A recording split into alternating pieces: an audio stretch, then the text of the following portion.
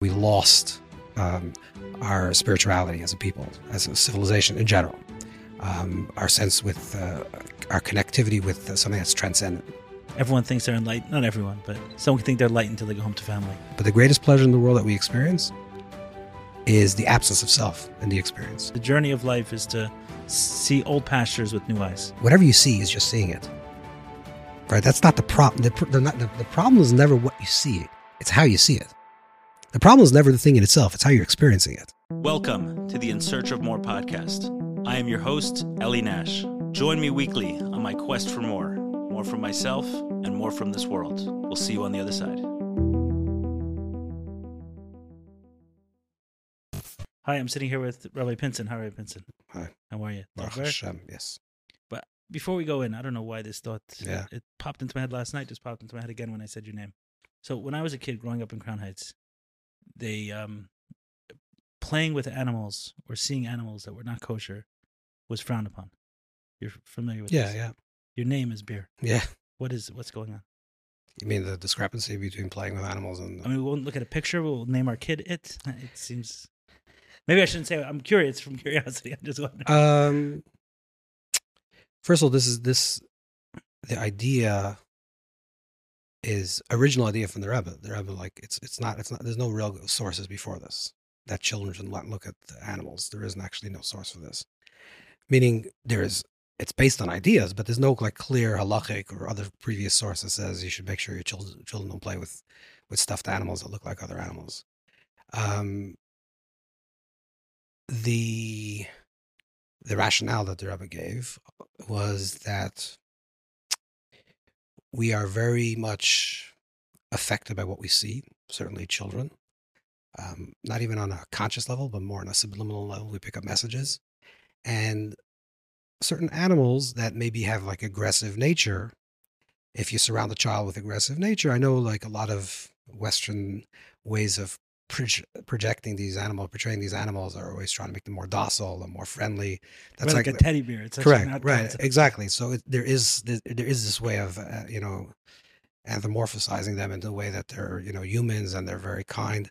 And this is not disparaging of God animals. It's actually animals are perfect. Every animal is exactly perfect. The only imperfection in creation is us. Everything that Hashem created in the world, everything God created in this world is doing exactly what it's doing. But there are certain natures that have aggressive natures, which translate into human experience. And the animal experience it is what it is, but there's no judgment of nature. There's no morality in nature. But in human experiences, there is this idea of that we are affected by the things that we eat, by the things that we surround ourselves energetically. And therefore, like this idea of trying to surround a child with only images that are more docile, more energetically less aggressive was the idea. But the Rabbi actually, when he spoke about it, he said also children can go to the zoo or to see animals in nature state. It's not like it was against animals. It's more, how do you create, what is the environment you're creating for a child in the first experiences of life that is going to be the most holy and pristine, to protect that. So that's what I'm saying. So you're saying as to how with names. So names, a lot of Jewish names, it goes back even to the times of the Torah. The Shvatim are all the tribes of Yaakov, the sons of Yaakov are all described as a particular animal trait. They're symbolic of a particular animal and none trait. of them kosher. And none of them kosher, correct. So, none of them kosher? No, not mostly not kosher, correct. Okay. Snakes and things like that. But zev, but wolf. But it's a heightened sensitivity. I would also say that maybe it's like a precursor for we're leaving the age of information that's gathered through the left part of the brain, and we're entering, like in the development of human history, we started off with pictures. That's the way language is originally, as pictures. The left part of the brain was not really developed. So language, that's one of the big revolutions of human evolution is. All right, here we go. It's an ad, but it's not an ad because I was paid. It's an ad as an expression of love and appreciation for someone who did a lot for me and this podcast specifically. I'm talking about Ryan Carter from Scarlet Row. Many of you may know Ryan because he was a familiar face in the early days of the podcast, but much more than being a familiar face, he was kind of the juice behind the podcast from the very first day I had the idea. He's the one who pushed it from not just online webinars, but for consistent content, then going from audio to video. Everything you see here was his concept, his idea, and his execution. In addition to this podcast, Ryan has done a ton of work for me in my companies, from creative design, photography, brand strategy, brand development, creating video content, creating presentations, photography, and much, much more. So you name it, in that space, you want to create content, he's your guy. Even if your idea is just an idea and you don't have it all worked out, bring it to Ryan. He'll help turn that idea into something you can be proud of. Reach out to Ryan at scarletrow.com. Not only is depictions of images, but to convey an idea. So let's say you had a cow and I had a camel and we wanted to exchange. In a very primitive way of language, it was a picture. You had a cow, picture of a cow, you had a picture of a camel, and we had to change them. And then I know that I have to give you a camel for the cow. Then human civilization started developing as proper civilization, we call civilization, which is interaction, creativity, and living in amongst people together as a communities, was through language, the possibility of conveying ideas. And that was very much a left brain activity. So that's where language developed. And in the course of that, of the development of the human species, we developed very good understandings or ways of communicating and creativity on the left side of the brain, but we also lost the right part of the brain. Which, what I mean by that is that we lost our intuition, our sense of transcendence or prophetic visual. The prophets, like a prophet, is someone that's seeing a vision, not specifically hearing a particular voice that's telling him something. It's a certain type of vision. A prophet is someone that has a heightened sense of. And you're saying that's right brain? That's the right part of the brain. The right part of the brain is generally connected more with the creative part of the brain. The left part of the brain is connected with language. So, for example, if a person has, let's say, God forbid, a person has a stroke in the left part of the brain, they lose language. A person has a stroke in the right part of the brain, they lose a sense of wholeness, of like they won't get a phrase like "you are what you eat" if a person has a damaged right brain, because you're not. It's not linguistically. It doesn't linguistically make sense. You are what you eat, but or whatever, any type of colloquial type of phrase. But it's, if you take it in its entirety, like a metaphor. A metaphor, exactly. They don't get metaphor and allegory. It's correct. That's correct. So what happened with civilization is we became very empirical, very scientific. This is actually a good thing also. And, all the medical breakthroughs and technology breakthroughs is all left brain. But we also, because of that, we lost our spirituality as a people, as a civilization in general. Our sense with our connectivity with something that's transcendent, something that's numinous. And you got here from the pictures of animals. For kids. No, yes, I'm gonna get to that. I'm gonna get to that. I'm sorry, this is a long-winded. No, it's good. Long-winded response. It's a podcast. Yeah, exactly. So we'll just go with it. We don't have to cut to commercials. Okay, fine. So what I'm saying is that in order to reclaim that more prophetic, intuitive type of mind, which is more like a prophetic type of consciousness, we need to develop further our right parts of the brain. And as a civilization, we're moving from an information age, which is gathered through the left part of the brain, to depictions. Today, most people learn their information actually through seeing.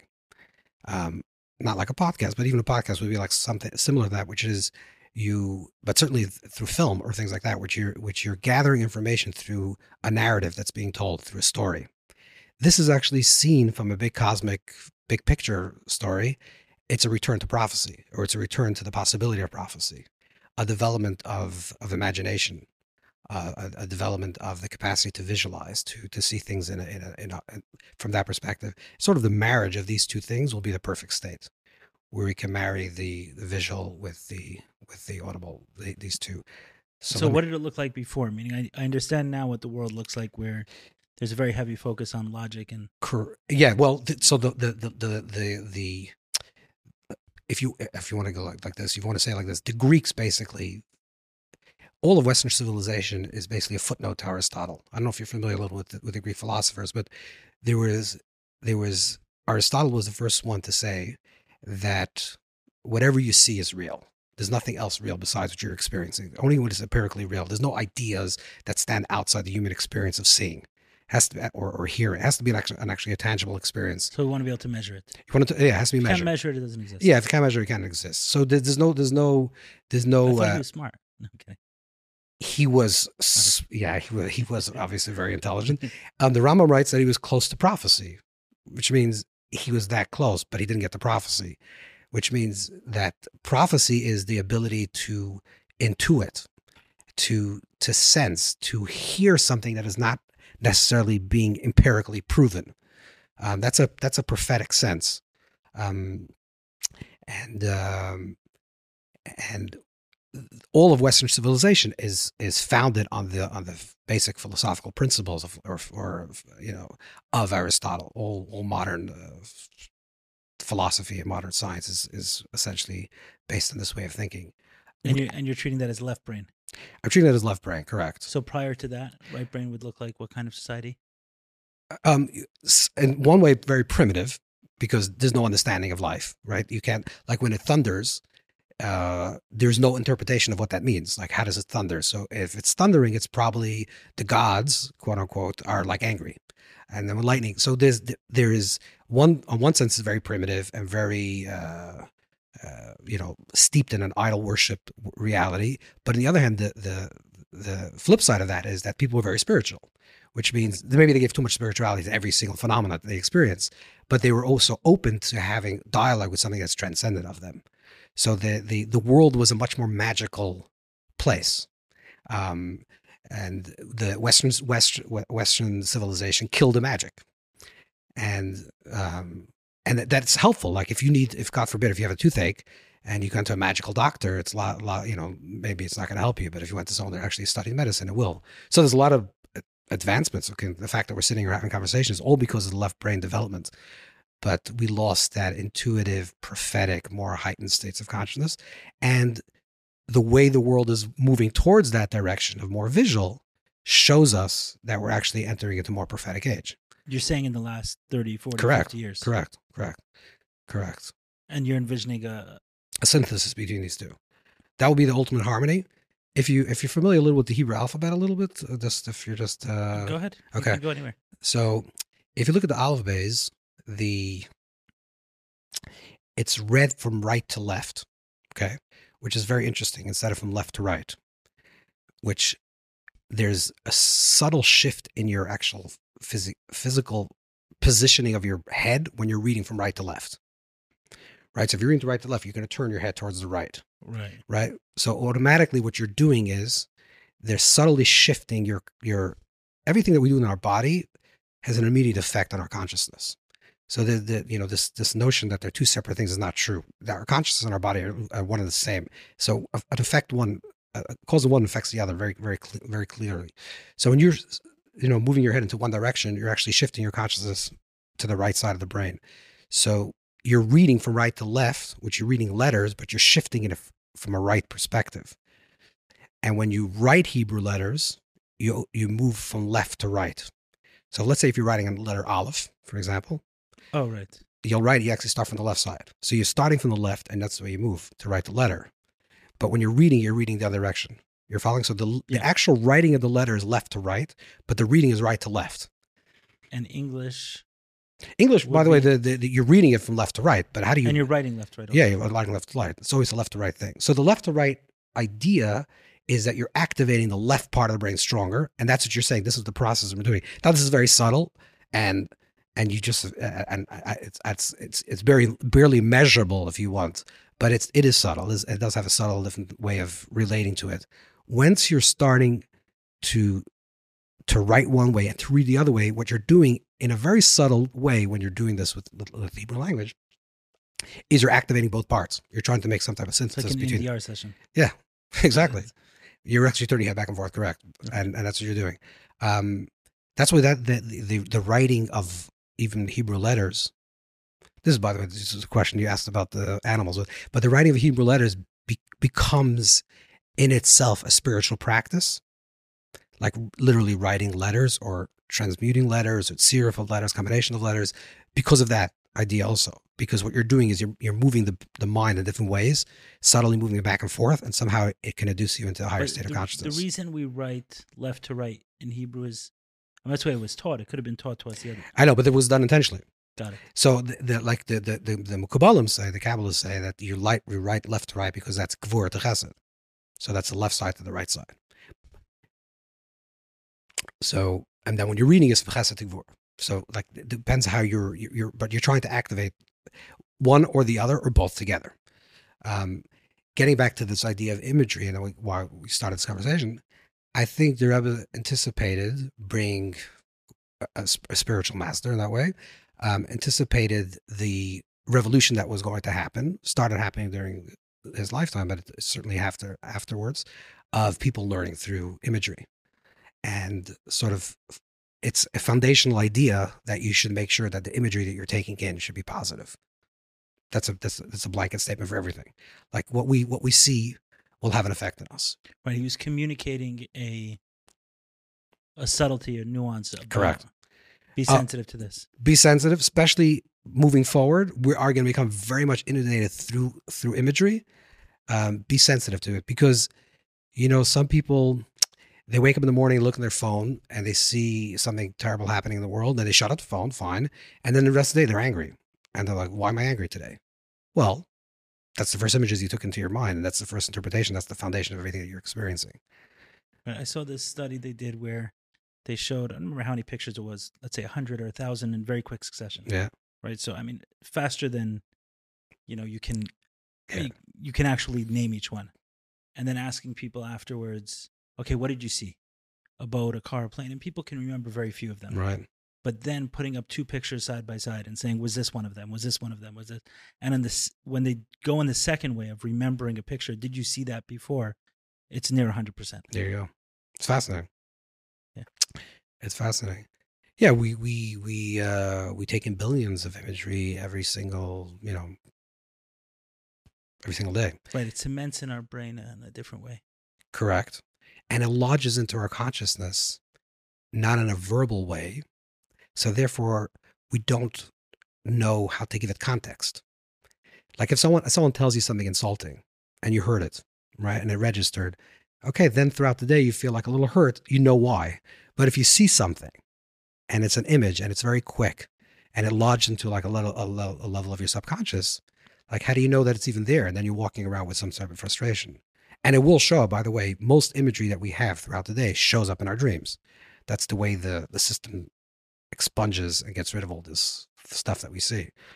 So it'll have to like regurgitate and like come up to some level of your subconscious, from subconscious to your conscious. And that's, that's the film that you see by night, more or less. Is what you saw during the day. Yeah.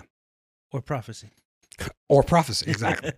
Prophecy happens if you are able to control your imagery, your inner image. Meaning? Most people are. This is the koyach hadimi, like the power of imagination. So the Rambam Maimonides has a very clean definition. He says it's like a horse, and either you're riding the horse or the horse is riding you, which means it has a lot of potential, the power of a visualization, the power to imagine. But either you become consumed by it and it just takes you wherever it goes. And that's like externally induced. And it just seduces you to all different types of strange. Like fantasy. The world of fantasy, correct. And so fantasy is the negative part of it. That's why the Sephora and other serious commentators write in the beginning of the Torah where it speaks about the snake, that the snake is fantasy. That's not actually what it is. It's the world of fantasy. It's the world of of the possibility of something that's not really possible. But it's externally created. It's not you didn't create it. Imagery, if it's done correctly, is like the skin of your flesh. Like the flesh will be the thought process, and then you put the skin. This is that reason writes this, Isaac Luria. That it'll be like the skin of your flesh, which means I have an idea, and then I use my power of imagination to imagine that idea coming into fruition or being experienced. And that's the way things become really ingrained when we can visualize that. And the more we could control our power of imagination, which means we are the controller of that picture, of that narrative, the more we make ourselves into a filter through which higher imagery can come through us, and we have the ability to actually translate that information in a correct way.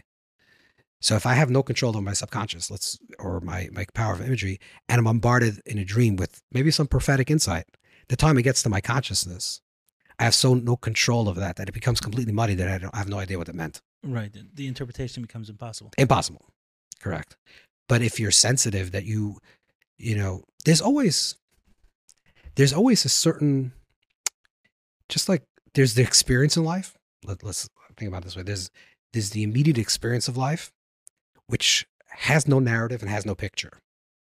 It's just the experience of actually being in the experience. And then we lay over every experience with a certain conception of the experience, or a certain understanding of experience. Let's say like a narrative of it? A narrative, correct. We create a narrative. Let's say I'm drinking a cup of water, right? So there's two things that are happening. I'm actually experiencing the drinking a cup of water, which is a physical phenomenon. There's no interpretation to that. It just is me drinking water. And then there's, oh, I was thirsty. Now I'm quenched my thirst. There's a narrative. Oh, it's so great to have this cup of water. So there's certain projections that we constantly project over stories. And then the question is, are we in control of that projection? Do we control it? Do we decide how we're going to experience this world? Or is it all because of all the stimulus that's happening to us that we automatically have that story? And how do we know? If you could pause and stop the story. If we can recognize that it's a story. If you can stop. Yeah. Could you just like take a cup of water and say like, we do this all the time, because a lot of things people think are very, very high levels of spirituality. It's not actually, because every person does it. Every person meditates. Every person has focus. Every person has mindfulness. Everyone. And so the question is what? Let's say, do you enjoy music? I do, actually. Okay. Let's say you're listening to music. Okay. It's like the best possible music you're listening to. You have your headphones and you're completely lost in the experience. And for like 5 minutes or 2 minutes or a minute, you're like really deeply into the music that you completely forgot that you're actually listening to the music. Right? You become so one with the experience. Right. You become the music. You become the music. And then you get out of that and you're like, oh, that was nice music. It was interesting music. And then you have a whole analysis of the music. That was meditation. Yeah, that moment was one with the experience. You just had a real experience without a narrative. You just one with the experience itself. You're one with life. And when you're one with life, there's no overlay of that experience. There's no interpretation. In fact, the greatest pleasure in the world, which is counterintuitive, but the greatest pleasure in the world that we experience is the absence of self in the experience.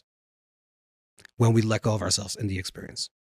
All right, that's what we're trying to do, is lose oneself. Correct. In the experience. So like what the experience is, and just be in the experience. That's unity. That's like divine. That's Veikos. That's what it is. Right. Flow or lost track of time. Correct.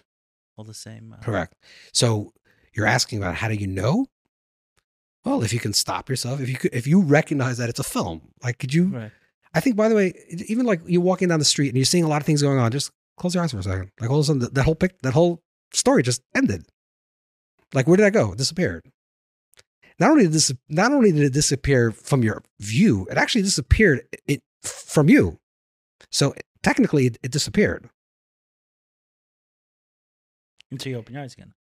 And then it reappears. Right. But it's a reappearance. It's not that it was there when you're not there. The world doesn't exist outside of us.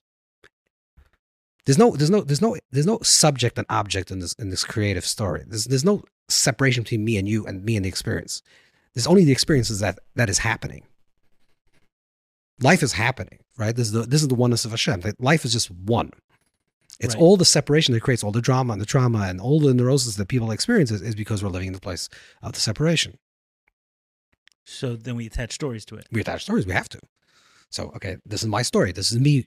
I'm this person. You're this person. This is my story. If I insult you that you're not a good podcaster, then you're going to be you understand? I created a story. Then I get like all defensive about the story. Then I'm fighting for the story. There's no story. Just life. This is happening. Right. Just this. Just right this. Here, right now. Which we don't even know if it really exists. How do we know this is happening? You can't know, of course, because by knowing, that's already an overlay of the experience. You just are the experience. You're not knowing that you're having the experience. You're actually having the experience. That's it. That's it. That's it. Understood, right? So if you're listening to music and you're lost in that space, the second you ask the question of Yeah, you no longer how do I don't. know this is happening, Correct. Then you're not there you've already. lost Correct. You lost the thread. it. Yeah. So is the point to keep the thread? The point is, this is a very good question, by the way. This is a very good question. The point is to get that state so real to you that anytime you're living through the experiences of life, you never get so entangled that you can't get yourself untangled. So there is like, I don't know, it's like a funny word to say, but there is the mediocrity of life.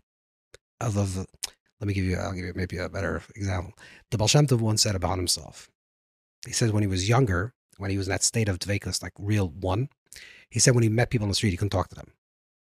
Because anytime he talked to them, he was like engaged in like the drama of life, and it just pulled him down. So when he got older, he was able to do that. Like be that place and be present there also. Oh, got it. Okay. That's the kunst. That's the trick. Right. To be in the space and not be able to pull out. Correct. Right. To sit on a mountaintop and not be pulled out. That's nothing. That's not to not walk Judaism. down the street. To walk down see the street. someone in pain. Correct. Hear their struggles. Hear the struggle. Feel their Don't pain. get pulled out. Yeah. Right. That's hard.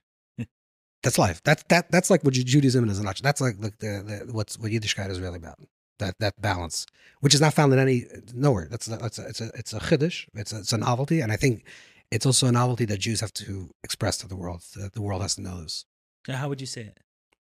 Yeah. Meaning comparing it to. There's a lot of other traditions, lahavdil, that will speak about a type of transcendence of this world. That to get untangled from the trauma of existence, just even the trauma, not even if you're traumatized, just the trauma of existence, right, is to get off the wheel. Is just to get off this hamster wheel of transcendent, to transcend, to be in a place of the witness self, or in a Kabbalistic language we call like the das, the aid, the witness self, to observe self, and you're always good. You're just watching this thing passing by. How is that different than the Baal Shem Tov interacting with people? Because he got engaged. Okay, so it's the witness self without engaging. Yeah, right. You're witness self without engaging. Here you're getting engaged. Like, I really feel your pain. I'm going to feel pain because I feel your pain. I'm choosing to enter into the place of the mediocrity, or the place of duality, if you wish, because I know that that's where you're at, and I want to be engaged with you in the place that you're at.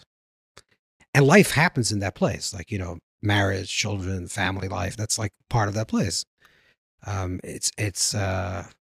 If you really want to know if a person's a real master, you have to really ask his wife. Right. Yeah, because otherwise, that's the place that life happens. Like, could you be in that place where life is really happening? Yeah. Ram Dass said something similar. He says, everyone thinks they're enlightened. Not everyone, but right. Someone can think they're enlightened until they go home to family. Exactly. That's not good. Yeah, that's really the point. Right. So where life happens, can we still be in that? Could you still be in a place of dveikus where life is happening, in the place of unity where life is happening? And that's like the merging of the yesh and I. These are Kabbalistic words between nothingness and emptiness, or fullness and emptiness. So you're saying in other major religions, this concept of, it's either going to be very much focused on action based, like, doing kindness and charitable acts, which is beautiful. I'm not putting this down, but that's going to be the focus, or it's going to be a pulling away totally from life, like to live celibate and to live on top of a mountain, live detached from family. That would be the way to untangle yourself from the drama of life. And in Yiddishkeit, that's not an option. When you say Yiddishkeit, but it feels to me also like the difference between the ghetto Jew and the Chabad Jew.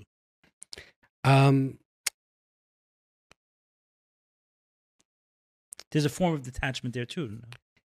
Yeah, but the ghetto Jew say I'm going to. Yeah, that's culture insularity. That's a different thing. There's certain people, there's certain sects of Jews that felt that in order to hold on to their own inner culture, you create an insular secular culture. So like secular culture has nothing to offer, so we'll create an own insular culture.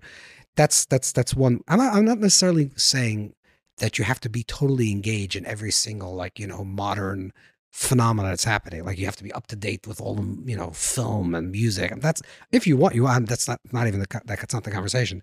It's the question is, how do you relate to life in general?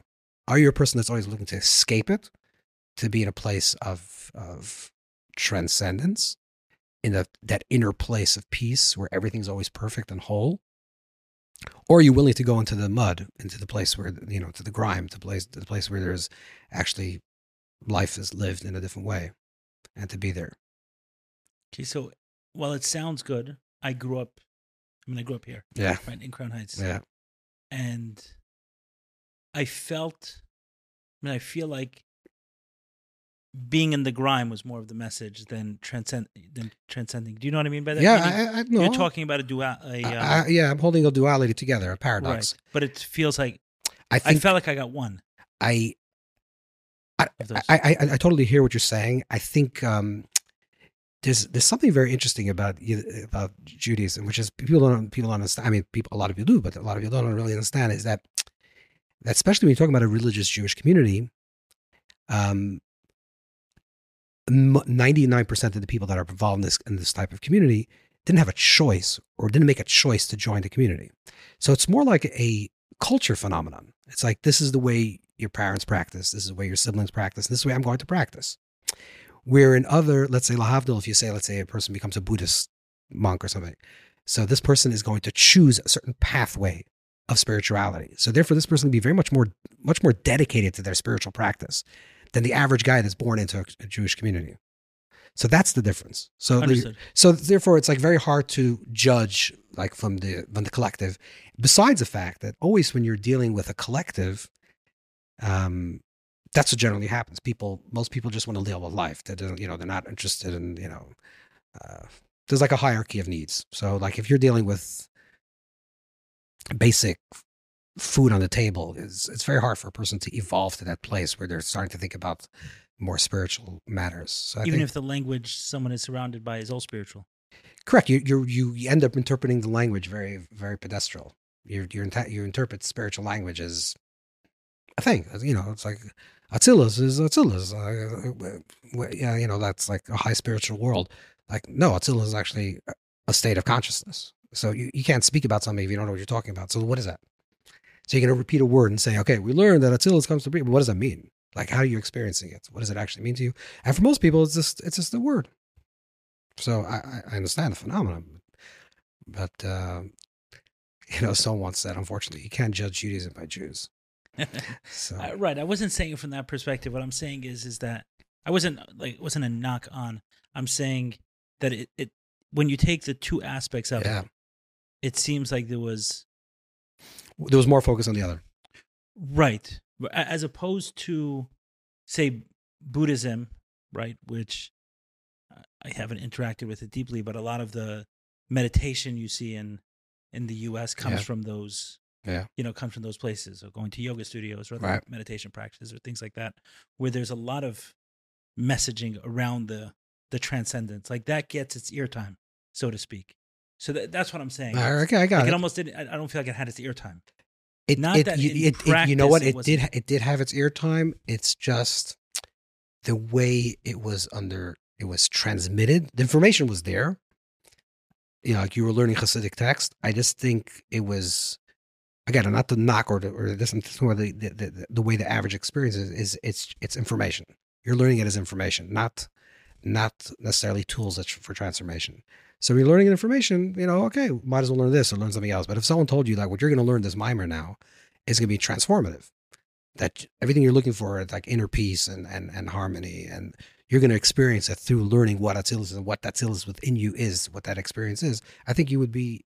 So you're talking about a mimer. Obviously, today my experiences are different where I'm learning some of these, kind of revisiting some of these texts myself. But you're talking about that as an experience, not as a learning.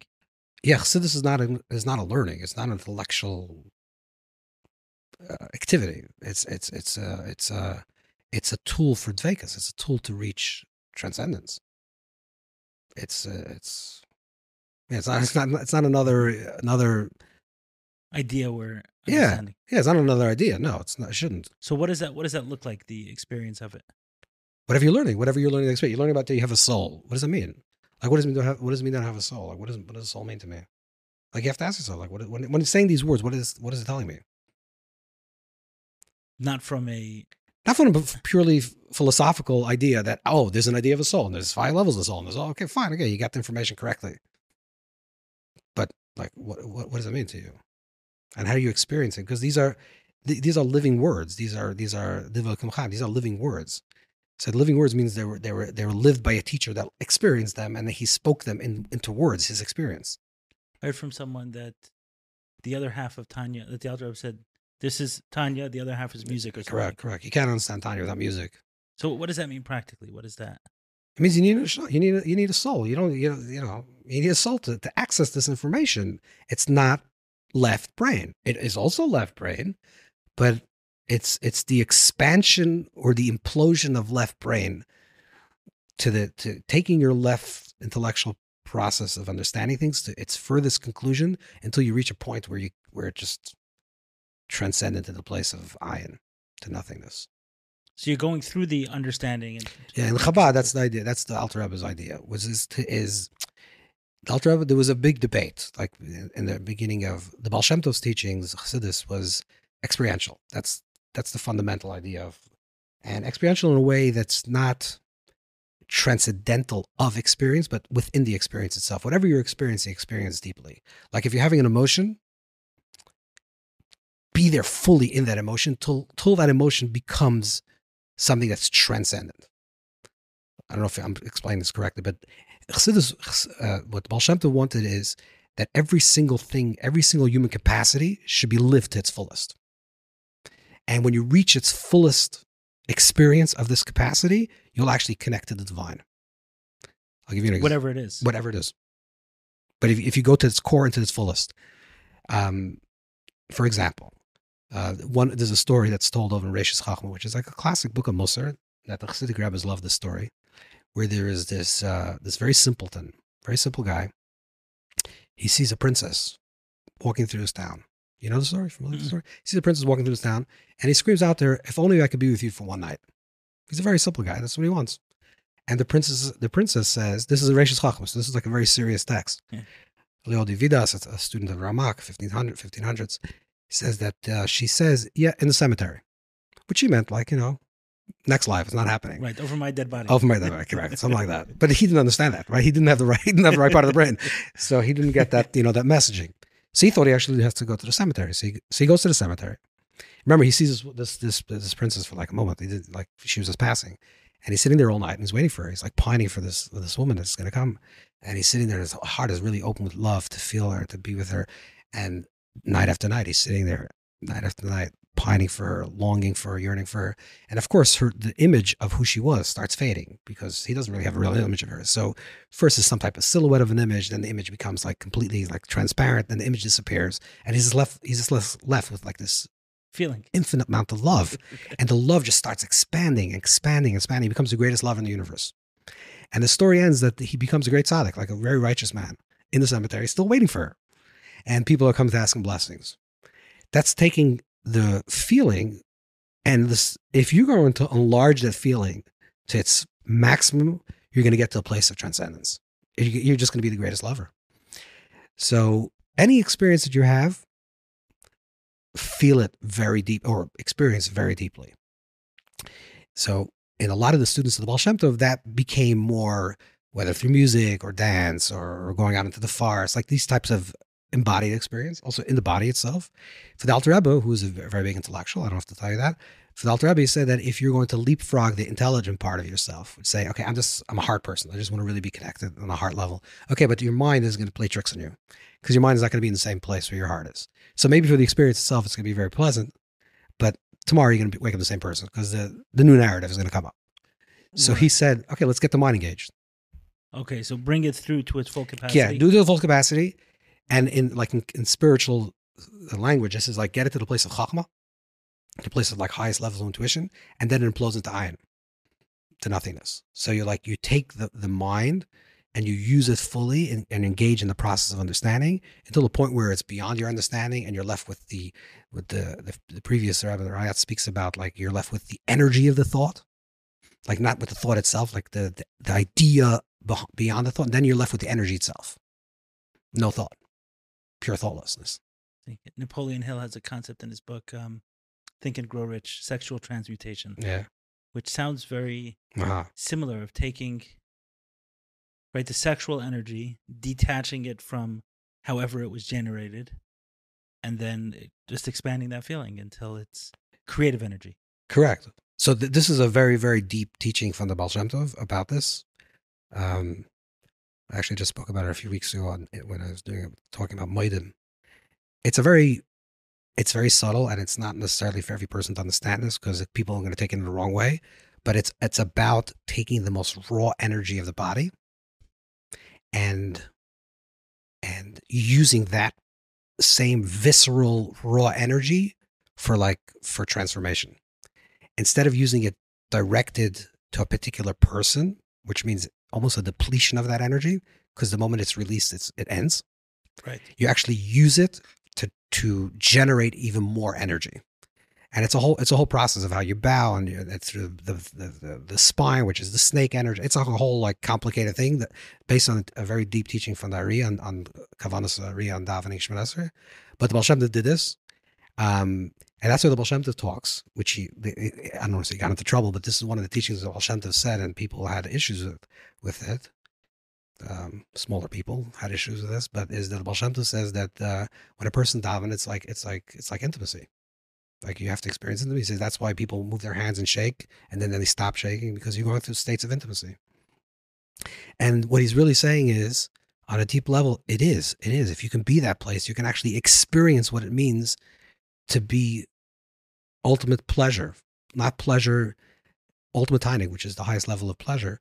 Ultimate pleasure is not localized in the body. Like if you have pleasure in your foot, or pleasure is someone's tickling on your foot, or you have pleasure in another part of the body, it's local.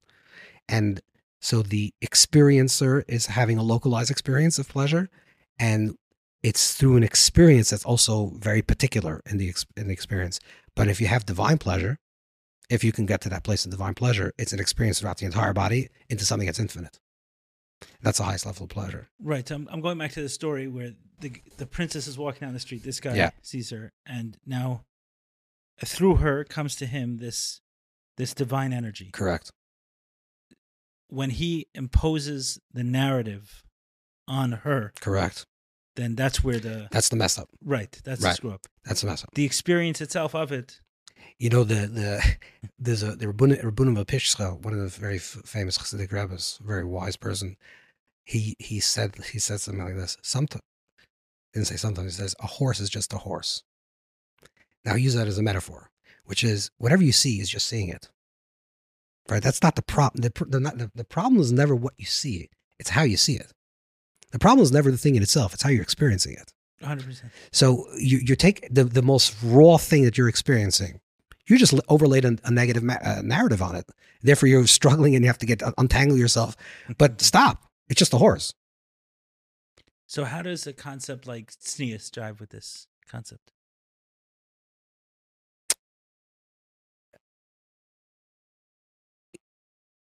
Well, you understand what I'm asking? Right? Yeah, I do. But I would say like this. First of all, there's a few elements of here that there's in the conversation of tznius, there's two people there, right? So there's the object and the subject, okay? The person that's seeing and what's being seen. So for the person that's seeing, the question is on what level are you at, that you can actually see things in its purity in a way without any narrative. Could you see beauty without a story? Because most people, when they see beauty, the immediate response to beauty or something that's attractive is, how could I own it? How could I get it? How could I be with it? Or how could I ride the horse? That's like right. That's the immediate reaction. So Rabbi Kiva has a teaching like this. Rabbi Kiva says that it's a Gemara, it's from the Talmud. Rabbi Kiva says that if you bump into, let's say it's talking about a guy. So if you like turn a corner, Karen Zavis, like at a corner, and you see a beautiful woman, you should say a bracha, shekacha ba'olam, that Hashem created beautiful, like Hashem created this in this world. What Rabbi Kiva is saying is, sometimes when you bump into something, the corner is a metaphor. He's saying when you bump into something before it triggers anything else, you can actually appreciate things shakacha, that this is beautiful in this world. The problem is the moment afterwards. Now, could you live that all times? That's the state of Adam Chava, Adam and Eve in the paradise, right? They were not ashamed of each other. That's what it means. They were living in that state of not no desire to own, just to experience. If you look actually the way the Torah describes, So not localizing God. yeah, not localizing even your experience, right? Right. Oh, that is beautiful. No, that's not. That's part of the beauty of everything, right? The moment you start, and the moment you see that it's toiv l'meichel, like it's good for food. This is what the story is. Like then in the Garden of Eden, they see, oh, it's good for food. It's not nechman l'einayim. It's not beautiful to behold, but it's good for food. That's already a grabbiness. That's already a narrative. I want that. What do you need it for? That's everything's beautiful. God created a beautiful world, and there's beautiful things. I thank God, and you have to make a blessing for all the beauty in the world. Just stop trying to own everything. Stop this. Take control. You're saying about tznius is a subject. Oh, also okay. So tznius, that's the one level. So the question is, could we control that if you're in that state? Then, in terms of the person projecting, whether it's a man or a woman, there's a fascinating teaching. So the Gemara says, the Chazal tells us like this, that it was Miriam is considered one of the most beautiful women that ever lived. And the Gemara says something very interesting. The Gemara says that if someone sees Miriam, he sees Miriam, this beautiful woman, is Mevi Doron L'Isha, he brings a gift to his wife. Now, it doesn't say he brings a gift to Miriam. If a male sees Miriam, he brings a gift to his wife. So the Ishbitzer says like this, what this means is, a person that's a real tsanua, I'm talking about, let's say me and you, if a person's real tsanua, a person that's a real tsanua, a person that's really modest, tsanua means hatzna lechas, a person is walking with themselves. I'm not here to project something on myself, so to entice you into anything. I like to dress beautifully, or I like to have a nice house, or whatever the thing that I need. It has nothing to do with you. Whether I want to impress you or I care about you, it has nothing to do with you. It's all about me. When a person is a real tsanua, a person lives this way, when you see this person, the instinct of seeing this person will not be to try to own them, because they don't want to be owned. That's not what they're not projecting beauty to be owned. They're projecting beauty for beauty in their own sake. So when you appreciate beauty for their own sake, what are you going to do? If you're a man, you're going to bring a gift to your wife. Your father? Say that again. So, I understand the concept of tznius. Okay, so it's okay. So you're living for yourself. Okay, means that you're directed. Let's say you're dressing beautiful. Let's say you're a man. You're dressing beautifully. Yeah. Okay, fine. Why are you doing it? Because you like beautiful clothes. You like if it makes you feel better about yourself, whatever reason. Okay, you're dressing in beautiful clothes. You're walking down the street. If you're living with that state of consciousness of tznuah, it's guaranteed that the energy that you're kicking off is not energy that says, please take me, please own me, please buy me something. It's energy that says, I'm good without you. I'm fine. And that's going to be received that way every Correct. time? Yeah. Yeah. Okay. You don't have to believe me. Just don't believe me in anything I'm saying. Try to think about it. Like if you it's really possible there's no one who's really operating at that level. Correct. But if you I'll tell you, let's say you see a child. Let's say a child is like, your little, I don't know, if a little girl, 3-year-old girl, and she's running around with a dress, and she's like, she just loves it. She's like not trying to attract attention to her. She's just, when you look at her, no one, or something's not really bad with that person, but a healthy person looks at it, doesn't say, oh, she's a beautiful girl. Like, it's like, she's a beautiful girl. Wow, it's beautiful. Beautiful things in the world. She's so cute. Right. That will trigger beauty in your mind. The appreciation of beauty. If you're a healthy person with a healthy relationship with your wife, and you think hopefully that your wife is beautiful, you're going to bring her a gift. It's going to trigger a relationship. You understand? It's not going to trigger owning that person. That's tznius. Tznius is really to live with a certain sense of being, I am for myself. I live for myself. I don't live to impress other people. Now, if it happens to be that I like a very big car, so what? That's it. That's I happen to like another car. But if I'm doing it just to impress the neighbors, then that's not sneeze. Oh, okay. So you're right. This changes sneeze. Yeah. And the way sneeze means the way that the phrase of sneeze, the phrase that the whole word of sneeze comes from the book of Micha is Hatznalechas im Hashem Elokecha. Hatznalechas means walk inwardly with God. So how does an idea like that get drilled down into these laws? Like how did that process? How did it become distilled into? Again, was something lost in the process? It was lost in the way it was taught. Maybe, like it became tznius means like the length of a skirt, right? And that's the definition of tznius. But tznius is not the length of the skirt. Tznius means a person is not trying to objectify their body. They're not living outwardly to show others how, if they're beautiful or not. They're living because they want to just be within themselves and they feel comfortable with that reality. So how was that jump made? That idea became these specific laws. There were very wise and intelligent people which developed these. Right. It was a way to say, like, if we're going to create this, first of all, tznius, let's really back this up. There was never like a laws that said exactly how long a skirt should be, or there was no like halachic rulings of this thing, like strict halachic rulings. Over time, like there's nothing in the Gemara that says how long or where. Like it's not really that conversation. A lot of the laws of tznius evolved from the society that people lived in, like what was considered a person that's evocative, someone that's trying to evoke a certain reaction, how they're dressing, versus a person that's just living their life. And I think it depends. It was culturally conditioned a lot. People dressed generally more modest and 100 years ago. That's clear. But the idea of tznius was really like it was the idea of royalty, that a woman, particularly for a woman, with the idea of like a woman should dress in royalty. When you see someone that's dressed in royalty versus provocative, you have a different type of interaction with that. Royalty demands respect. It demands it demands a certain type of reverence.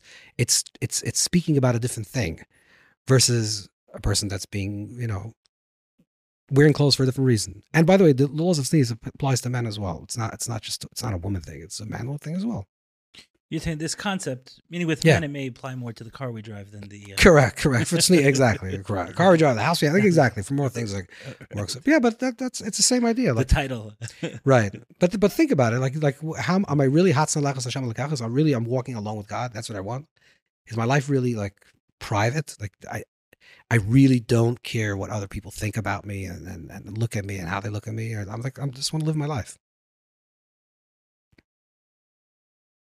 Right. I like this explanation because at this one we all have work to do, so it's difficult to point the finger. Yeah. Well, first of all, we should never point fingers, but you know that. I'm sure you know that. The only finger you can point is on yourself. Right. What I'm saying is that when it's expressed in very clear lengths of something, right, then you can understand it for yourself. Then that can this isn't correct. But when it's something more subtle and nuanced, that I'm sure all of us have varying levels of correct. Everyone has various levels of being tznius and not being tznius. Correct. Right. It's a mindset. It's a way of being. It's a way of being in this world. Yeah. And it can shift and it can expand. And we change. Sure, you grow in your different ages, different times in your life. Right. But maturity comes, like, I think as you grow older, you see like older people that don't stop caring. So that's, older people as they get older, they stop caring. They start saying things they shouldn't be saying. That's a level of like, okay, I'm very comfortable with myself. I don't have to like prove myself to anybody. I don't really care anymore. It's a level of tznius. It's a level of tznius. Ironically, exactly. Exactly. No, by the way, I don't want to get into this, but you can see even like older people, even the way they dress, like even if it's not like the same way they would, like an older person that dresses in a particular way, even though for a younger person it may not be tznius, but for an older person it is. It's not so. You know what I'm saying? It's like a different way. There's a certain way of being in this world. What are you projecting? Are you projecting like attraction? Is that what you want? Are you creating like attention to self? That's what you're at, or is it just like being myself? And there's a Gemara that speaks about like when you. It's like with men, like if you cover your bris, like you cover yourself when you're going to the mikvah on the way back or the way forward. Like in one way, it's like not considered tznius, But in the way back, it is because it's better not to cover it. It's like you're covering your bris. You shouldn't do that. Which the Shalom Kaddish says, it really, it depends on the setting. Like if there's a bunch of people doing something and all of a sudden you're covering yourself, that in itself is not tznius, right? If everyone's sitting in let's say swimming, I don't know, you're a bunch of friends, you're swimming, and you're sitting with like, a bathing suit and you're swimming, and this guy decided that he has to put on pants when he swims. That in itself is a way to call attention. Yeah, call attention to yourself. You're insane. So it's very subtle. Like, why are you wearing pants? Like, what? It's not good enough to wear a bathing suit? Oh, because because you think you understand? So it's like, it's very, it's much more subtle. Right. It's a practice. It's it's a way of being. Yeah. Understood. So how did we get here? We got here from... I have no idea. This is sexual transmutation a little bit, which is... about being fully in the emotions and being fully... Oh, right. Like that. Right. So to be able to take this. Yeah. You're saying with every one of these... Any experience that we're having, that's can be expanded fully into something that's divine, something that's transcendent. Like any experience, whatever you're doing, I don't know, whatever you do in this world, can be something that ends in the finite expression of the experience, or expands into the infinite expanse of the experience, and that's where you're like touching something that's divine, something that's higher. And you're talking even extreme negative feelings like anger, or maybe anger is more of a layered over feeling. Exactly, but in anger itself, let's say for example, anger is a story, maybe. Exactly, but like Sefer Yetzirah talks about this ancient book of Kabbalah or of Judaism, speaks of every month has like a particular energy. Mm-hmm. So like it says like the month of Tevis, the energy of the month of Tevis is roigas, is anger. Like as if it's a good thing. Like this is a good thing. Oh. And the answer is, anger is not a negative thing. The narrative of anger is negative.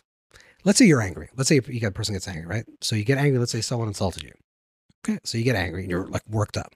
Now there's two things that are happening. There's the sensation of anger and there's the narrative of anger. The narrative of anger, this guy told me this. Okay. That's terrible. That's you're like an idol worshiper. Fine. But the sensation of anger is like, I'm boiling. I'm like, my heart's palpitating. That's a good thing. Do something with it. Right. It's a tremendous amount of energy. Do something. Who said that's negative? It's only negative because of the narrative. But once you strip the narrative from the sensation, do something. Well, you know what you could do now? You could probably like build a home. I don't know. You could do amazing stuff. Right. Or you can actually use it to I don't know. You can use this raw, powerful energy that your heart is palpitating, you're sweating, and you're really upset. Take that. Expand it, and use it for something positive. Go to the cemetery. Yeah, I don't know what you can do. Exactly. Do something positive. Don't try to deny the emotion. See, that would be the opinion of the Baal Shem would say, don't deny the experience that you're having. Just untangle them. Know what's the klipa, what's the negative force that's surrounding this. That's the narrative part of it. Okay, that's nonsense. Get rid of the narrative, but you're having this tremendous urge of anger. Use it. So every single experience, bar none, every single experience has elements that has kedusha in it, has something powerful, holy in it. And kedusha, definition of kedusha, holy, is something that's furthering self, furthering others, furthering the world. That's what kedusha is. Life affirming. Life affirming. Life affirming, a life evolving, like moving things forward. That's what holiness is. Do you know the work of David Hawkins? Yeah, familiar. Yeah, he measures the different things. Yeah, measures things, right. Life affirming, and right. I forgot what he calls the other ones. But the Baal Shem Tov actually says it. This is what he says. He says that the definition of holy is something that furthers things. The definition of unholy is things that end things. So if I'm talking to you, this is the Baal Shem would say this. If I'm talking to you now for an hour, and I feel energized after the experience, that was holy. If I feel depleted after the experience, then it ended something. Then it's klipa. It's negative. How do you know when you're in a good relationship with your spouse?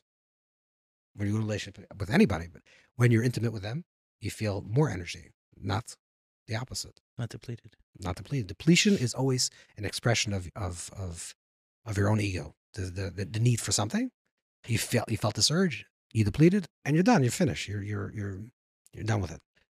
Positivity, holiness is something that generates more, because that's God. What is God? Infinite. Creator. Let's say Right. infinite creative force. If we have to give Right. any type of definition, of course, there's no definition. But if you have to give a definition, you look at creation. So the creator is the creator of creation, which means the generator, the energy, the engine that's moving the world forward is the creator's energy. Right. So everything that moves that forward Is divine. Okay, so that would be right. So meaning if the energy that I just expended was in a holy way, I've moved it forward. Then and you I will have feel more. Then you'll feel more now energy. If I was going the other way, If you're hooked into the energy source, which what Chassidus called the shefa, or the flow, if you wish. If you are hooked into the source, then the more you give, the more actually starts The more flowing you through you. get. Exactly. right? So when you finish a conversation, or you finish being intimate, or you finish speaking to your child, or you finish something, you're like, whoa, I have so much energy now. I feel so alive, and I want to connect. I want to do something. I want to create something. So if I have a work day that's brutal, and I kind of feel beaten down at the end, your message for that is, like, I get very energized from these conversations. Right. But if you don't feel energy from something, it's very hard to measure throughout a day. But I would say, like, brutal throughout the day was everything that experienced throughout the day. Everything was brutal, or like the last 10 minutes, or how would you measure it? But if you come out of work every single day depleted, you're probably doing the wrong thing in this world. Right. That's it. You should come out energized. Now, it doesn't mean every single day you're going to have the highest level of energy, but you're going to have to come out. You have to, if it's kedusha, if it's holy, which means if it's something that resonates deeply with your soul, that's fulfilling for yourself, you have to come out with that experience of energized, more connected. So you connect the same maybe to money well spent. Everything. But everything. Every time if you want to know this is from the Baditchever, but it's a very, very deep teaching. It says if you want to know if you want to do the right thing or the wrong thing, like what do you like? I don't know. Should I give money to this? Let's say charity. Should I give this guy a charity or not? How are you going to feel after? Yeah, that's the measure. That's the measure. So when it comes to, let's say, having intimacy with one's wife, yeah, right? When a man completes his experience, there's usually a depletion of energy.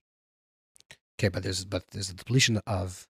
So there's a pasuk in Tehillim that says that my father and mother like left me and Hashem gathered me. It's in chapter 27. And Rashi writes there that this one turns to this side of the bed, this one turns to that side of the bed. And then Hashem gathers me, which means if after intimacy, I don't want to talk about this because I don't like doing this on public, but let's very quickly, if after intimacy a person experiences more love for their spouse, I'm not talking about physical, of course, because it's physically you gave something out. Right. I'm just talking about you don't just turn around to the other side of the bed and go to sleep. But afterwards, you feel like you want to talk to them, you want to be with them, you feel more yichud, unified with them, then it's kedusha. But if afterwards you just want to turn around and go to sleep, that shows that it was just a selfish act. It was not a real intimacy. It was not yichud. It was not kedusha. Interesting. That's the barometer. I'm not talking about the physicality. Of course, sometimes you can run a marathon. You feel very good. Right, about you feel yourself. very tired. Yeah, you feel tired, but you feel great. You feel a lot of energy, but you can't stand up. I'm talking about like energy. I understand. Yeah, I understand. If you go through an experience, you feel like, oh, I feel like, okay, now I really, physically I'm tired. I got it. But do I just turn to the other side of the bed? Okay, so when I say brutal work day, there's two kinds. Okay. Right. There's ones that's like a brutal workout. Right, and then you feel good. Right. That's great. Right. Yeah. I'm saying you're feeling good. It was hard. It was like you ran a marathon, but you feel good about it. And then sometimes you feel like written down. It's different. Right. And you're calling this kedusha, this klipa. Yeah. Right. I'm not calling it, by the way. Right. The Baal Shem Tov actually says these words. It's a radical understanding of this. It's a very different understanding than most people understand kedusha and klipa. Right? You'll say kedusha is holy, something that's transcendent. Shem says no. Kedusha means furthering, bettering. Klipa means separation. That's moving things forward. Yeah. Moving things forward. So going back to an emotion, right? So there's an emotion that's coming at me that I'm blocking or resisting in some way, then that blocking of it is klipa. Correct. So take it fully through. Feel it, experience it. No matter what it is. No matter what it is. Right. Strip it from the narrative of it. Feel the rawness of it. Expand. Correct. Doesn't matter what it is. Correct. Now the Alter Rebbe, by the way, just to get back to the Alter Rebbe. The Alter Rebbe's, this is called Allah Samindas, the elevation of feelings. The Alter Rebbe says it's not for every person.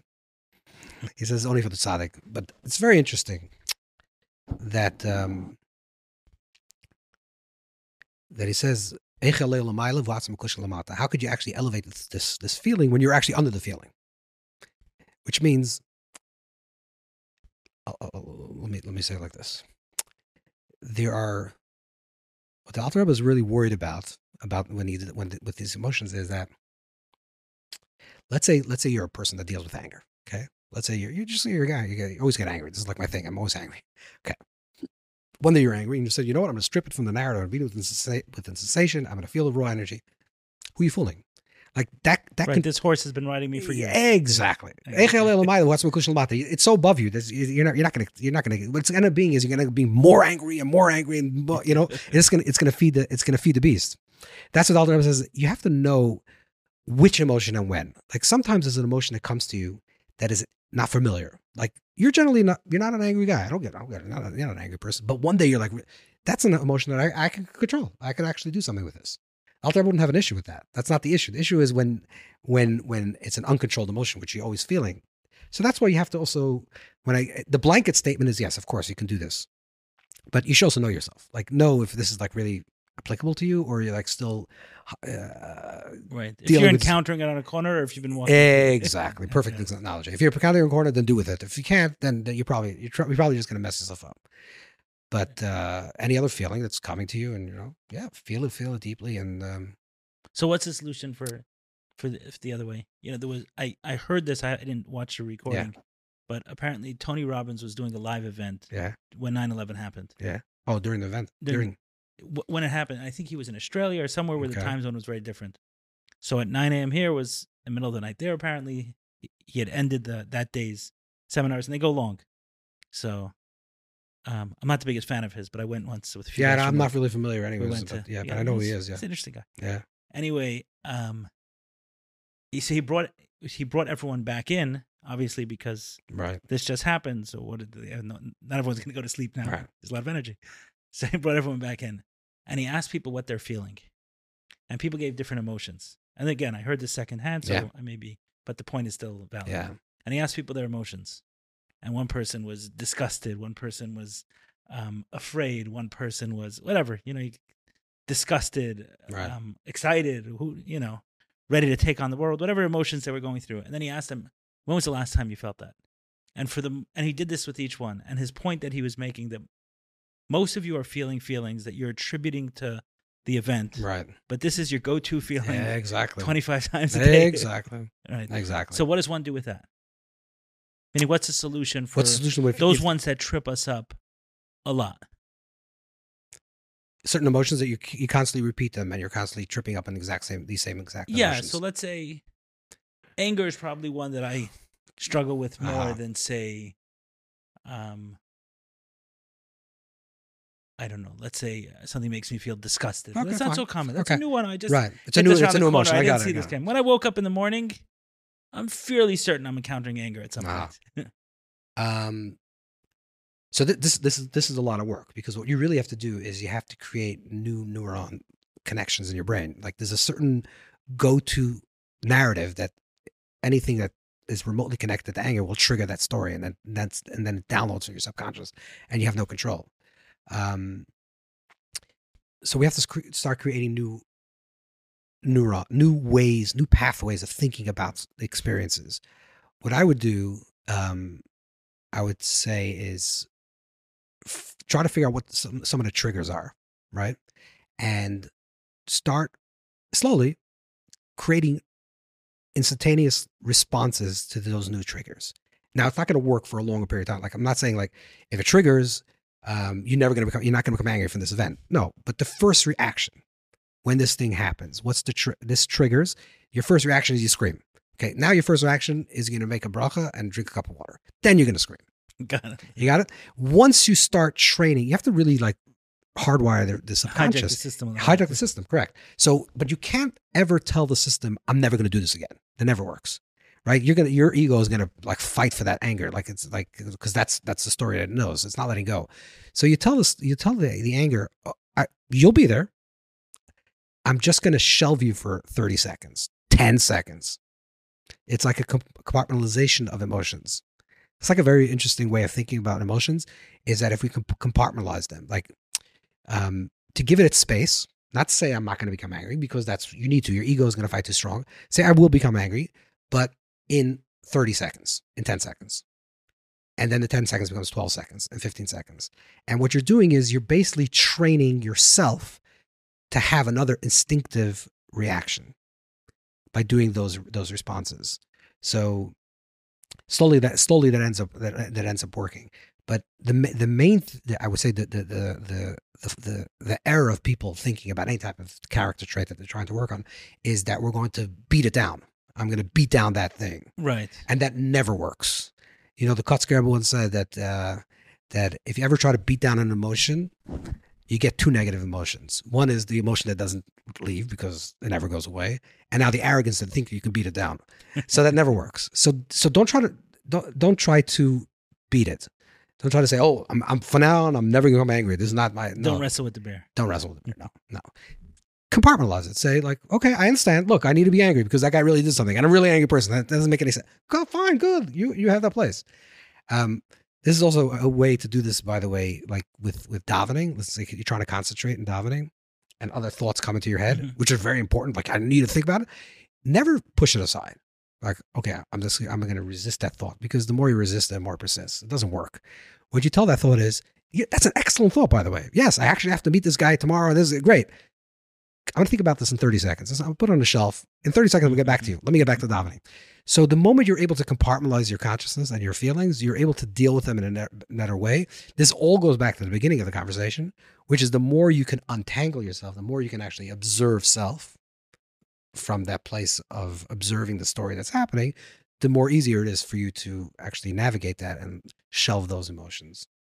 So I think, again, back to your question, so we shouldn't get too long-winded, is that like, try to create new responses without actually saying, I'm not going to have all that response. I will have that response. I will be angry. If you don't do what I want you to do in the office, I'm going to get angry at you. But I'm not going to scream at you right away. I'm going to scream at you after I make a blessing and a bracha on a cup of water. So you're saying ones that are not familiar to a person, expand. Yeah, absolutely. Go for it. You walked around the corner, this bumped into you. Correct. Yeah. Expand it. Take it. Expand it. This is God. This is the divine. Correct. This is divine. You're feeling this anger. You're feeling this raw emotion. Amazing. Do something. The ones that are coming to you 25 times a day. This is instinct. Start. Correct. This is like things that are already part of your subconscious. So it's much more difficult. And like the Alter Rebbe says, yeah. How could you lift it if you're under it? It's not going to work. You're just going to be under it and under it, under it, under it. Let's pivot for a few minutes. I know you wrote a few books on breathing and meditation and things like that. So meditation has an interesting rap in the Jewish community. Yeah. How would you distinguish between Jewish meditation, non-Jewish meditation, and the role? So often the language of Avodah Zarah gets thrown in this conversation. What are we talking about? Okay, so this is a very good question. I think the first reason why there's a lot of misconceptions about this is because of the word meditation. So since the word meditation is not a Jewish word, and it's an English word, it comes actually from a Greek word which means centering. So therefore, it's like, what's that word? We never heard about it. We know what davening is. It's translated as prayer. But what's that word meditation?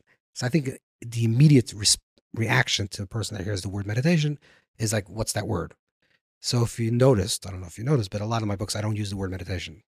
I don't want to use the word anymore because I think it's like it's a word that associates people. It's overused, and it's also it triggers a certain type of reaction when they see that word.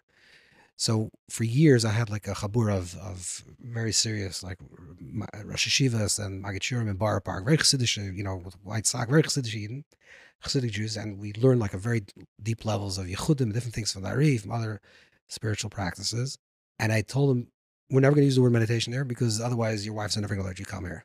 So we're not going to use that word. We're just going to use Avodas Hashem. We're doing Avodas Hashem. We're doing Hashem service. So I think that's the reason, because there's no word for it, but doesn't mean that it's not there. If you use words, hispaninus or dveikus. Correct. Yeah, correct. Hispaninus, dveikus, all these words. Correct. These are all words that are familiar. We know what they are. We know more or less they are. And all the written texts that speak about these type of practices don't use these. They're speaking in Hebrew, so they don't use that word meditation. So it's a new word. And all great tzaddikim throughout history, all great spiritual masters, all great mukabalim, rebbes, all had a spiritual practice. Whatever the practice was, it could be breathing, it could be chanting, it could be davening, it could be learning, whatever the practice was. There was a certain spiritual practice that they did that was allowed them to have, to experience expansive consciousness and to have. I read somewhere recently when prophets would go to prophesize, whatever that meant. Yeah. They would go into nature with drums or music. Correct, sure. Like that, yeah. Sure, of course, yeah. So that's a spiritual practice. These are spiritual practices. Right. If they told their mother they're going to do meditation at that point. Correct. But that was prophecy. That was B'nai Nevi'im. Everyone was prophets. And that was like we spoke in the beginning. Prophetic time. That was a prophetic time. There was no schools for Talmud. You didn't learn Gemara. When you went to yeshiva, what do you learn? You learn prophecy. That's what everyone was learning. The Gemara says that there was Kaflaim, Kiyetz Mitzrayim. There was like over a million two prophets during this 400-year time period in the first Beis HaMikdash time. Over what?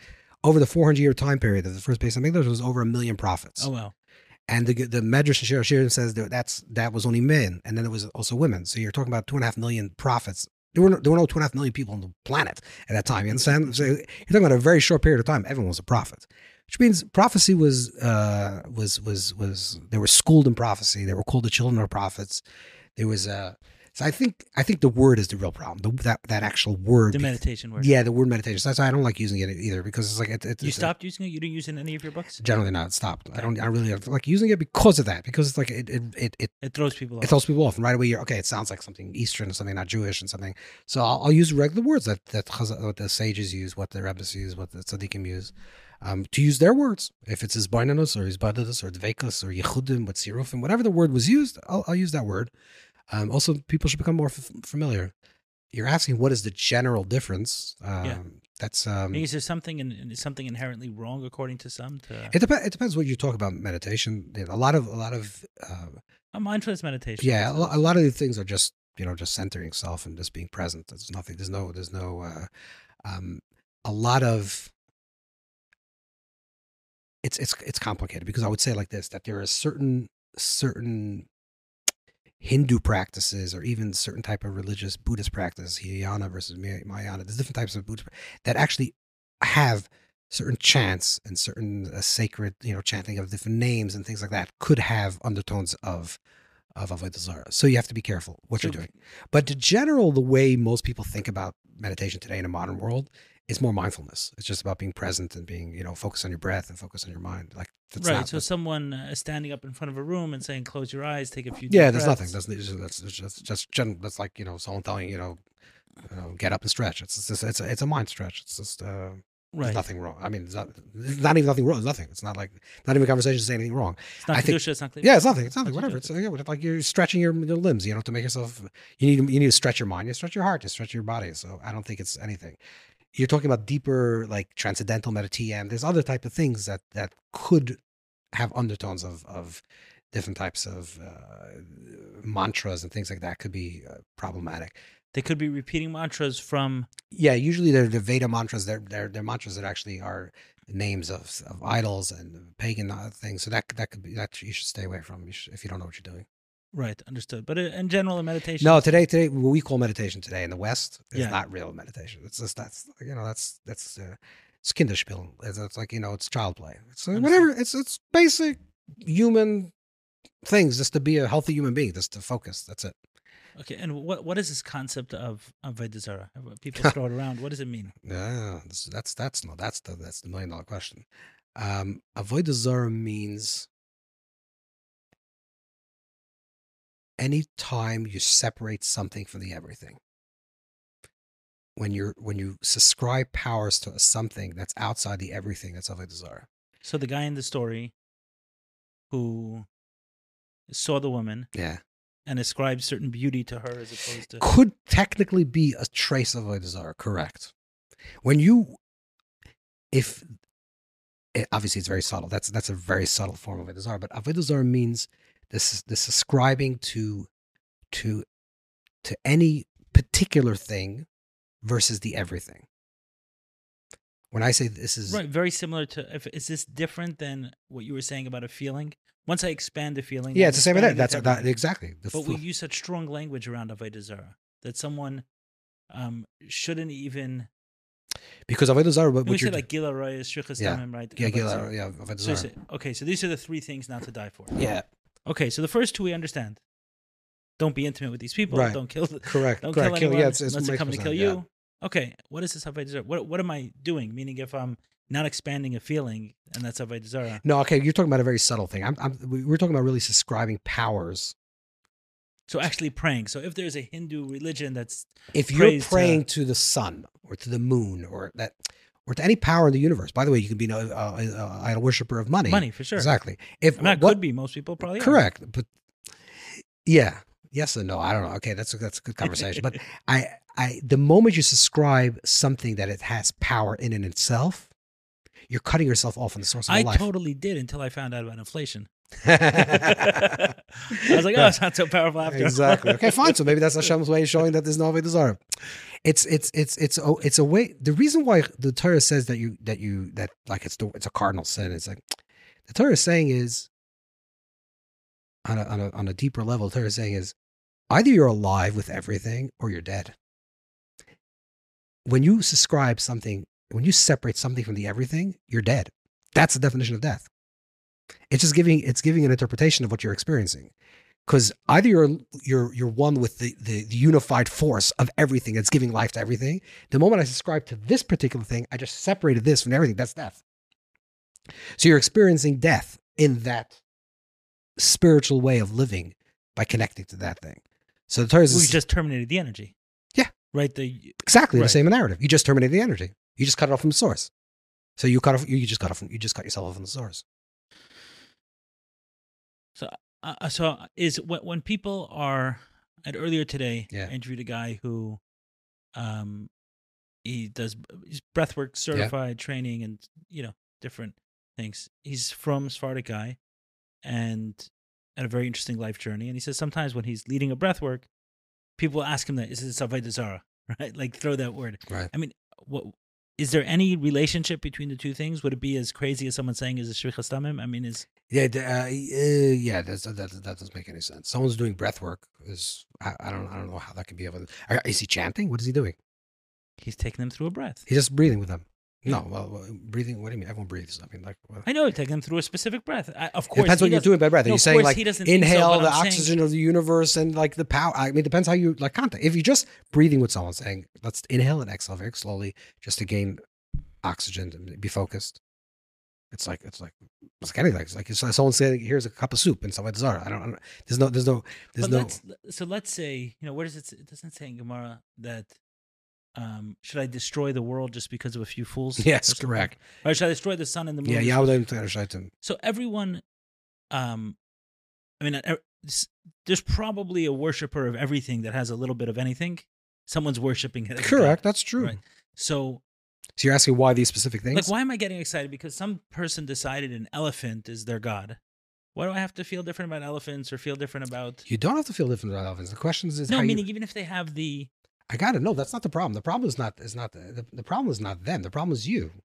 The problem is how you're relating to it. In other words, if you're relating to the elephant as a sacred animal, as something that's unique and sacred, an embodiment of some type of divine energy or divine quality, then you're the idol worshiper. If you're not, what does that have to do? Right. Meaning, if I'm walking into a room and there happens to be a. It depends. It depends. Meaning, what's the difference if they're chanting to anyone? For you. Yeah, so I go into a meditation, and this person happens to start chanting to the Virgin Mary. I mean, what does it have to do with me? Okay, if I'm not buying into. Okay, so that's another question. That's another question, right? The question is if energetically you're affected by other people's energy. That's what you're really asking, right? Okay, let's see. Right? Because you're saying I don't really subscribe to this person's energy. I don't really believe in anything that they believe in. But could a person be affected by another person's energy? Okay, let's see. Okay, if that's the question, that's a real question. I think first of all, it depends how sensitive you are. I think sensitive people do pick up other people's energy. You can sometimes walk into a room and a person's angry. You don't even know it, but you feel anger in the room. Some people do that. Some people not. We're susceptible to energy. But I think every single person, there's a certain resonance, a certain type of...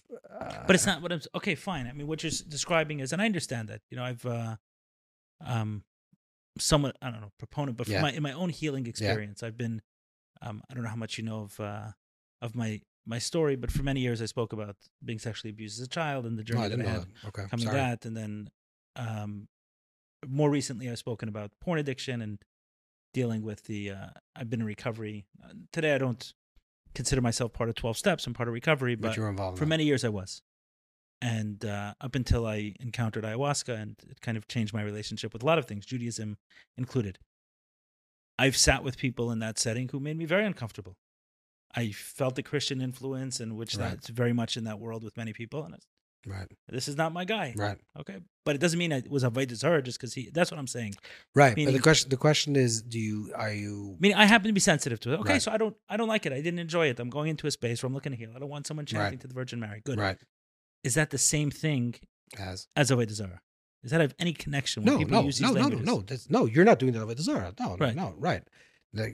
Or else the facilitator is chanting and doing other things. Correct. But if the other person's sitting in a room doing avodah zarah, let's say you're walking down the street and this guy worshiping avodah zarah, well, this is more walking down the street. I got it. You're together in the same room, the same presence. That's the question. So, like, do you want to be surrounded energetically? So I happen not wanting to be. Right. But meaning, is that the... You're not either worshiping. No, that's not a question. Right. It's not a standard... No. But this is, of course not. It's not even a question. It's not even a question. The question is if you're about association, by osmosis. Right, and personally, I chose not to be in that, and Correct. I worked with a guy who's of Islamic background, and I'm very comfortable with his. Whatever. Right, his perspectives on those concepts when he talks about it. Okay, fine. So that's a comfort level, but that's not the same. Meaning around. No, there's no avodah zarah if another person is doing avodah zarah in a room with you. Right, around breath work, around psychedelics, around a lot of these healing modalities. I think a lot of these things are all they're all they're all like pushed into this one barrel. Spirituality. Yeah, and somehow all these things are linked to the 60s and to the hippies and to Ram Dass and to Hinduism. It's like but they're all separate, different things, and everyone has their own Torah Shlema. Everyone has their own, whole understanding of itself. Right. So to hodgepodge and put all these things together in one big pot, it's not honest. Right. I was speaking to, the artist Michal Muchnik. Yeah. So I spoke to him a few weeks ago, and he's like, listen, I love the healing and stuff like that, but I grew up in the 60s, so this whole psychedelic movement is not, right, it's not for me. And I said, I hear you. I wasn't around then, but my feeling is from reading about the times then and listening to some of the speakers then and people today who are engaging in it, and is that then it came from it seems to a lot of people were embracing it from some sort of spiritual search, some sort of godly search and meaning. And today I think it's just, for the most part, just straight suffering. Yeah. People don't want to suffer anymore. Yeah, people don't want to suffer. I agree. People shouldn't suffer. I don't know if this is the right path.